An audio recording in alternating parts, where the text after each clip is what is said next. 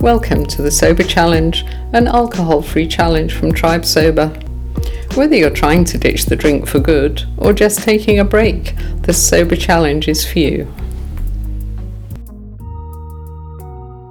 Hello and welcome to day 7 of your 66-day alcohol-free challenge. My name is Janet Goron, I'm the founder of Tribe Sober, and I'm your host for these 66 mini podcasts. I wrote a book a few years ago called 66 Days to Sobriety, and every day I'm reading a page from that book. So 7 days down, how are you feeling? That's a whole week done. Your anxiety and nausea should be reducing a little bit. Because when you drink alcohol, you actually get more anxious and more depressed, which is ironic because many people use alcohol to self-medicate their anxiety and their depression. There's a meme that I really love, and it says, drinking alcohol is like pouring gasoline on your anxiety. Something else that'll happen this week is that your blood pressure will reduce. So again, just as you're taking a selfie in these early days, why don't you get your blood pressure checked at the beginning and at the end? And also heart rate is a good thing to get checked. Those of you with a Fitbit can keep your eye on that. So while we're talking about keeping track of your heart rate, are you keeping track of your sober days?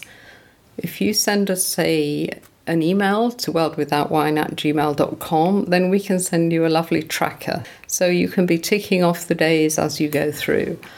And these trackers, it sounds silly, or you can get them, you can get something on your cell phone as well. It sounds silly, but they're great for seeing the big picture. Because otherwise, if you slip, then you might think, I can't do this challenge, it's too hard, and just give up. But the trackers, particularly the paper ones that show the whole journey, I prefer those to the cell phone ones. They will show you the big picture. So maybe you're not going to manage 66 alcohol-free days, but what you will be managing is some sober stretches, as we call them. And those sober stretches, they will add up. So what really matters is at the end of 66 days, how many sober days have you managed? So today's mail is about moderation. If you listen to our podcast, Goodbye to Alcohol, have a listen to the very first episode and you'll hear that I spent 10 years of my life trying to moderate alcohol. What a waste of time that was. So I've got some very strong thoughts on moderation these days, but I do see it as part of the journey. Many people have just got to go through that journey, that part of the journey. I did. Many people come to our workshops and they say, I want to moderate. So rather than saying, well, if you're here, you probably can't, which is what I'm thinking, I say to them, okay, well, do the workshop, try and moderate. But if you keep trying and keep failing, you'll have to accept that you can't. So I often get people that come back to the workshop and they say, okay, you were right.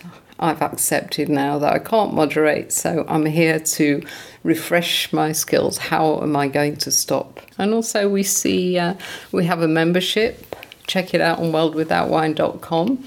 And our members, they're a pretty loyal bunch, but occasionally they'll say, I think I've got this now. I don't need this World Without Wine crew anymore. I'm going to terminate my membership and go it alone. And very often they come back and they say, without the tribe to connect with, I started moderating and then it started building up again. And I realised that I needed to be part of other people on this path to keep me on track.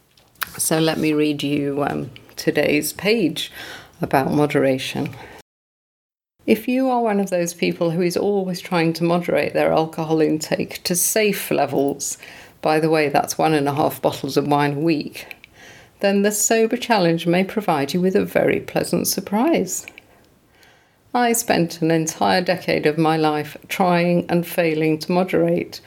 I had so many rules in place as to when I could and couldn't drink, it was exhausting.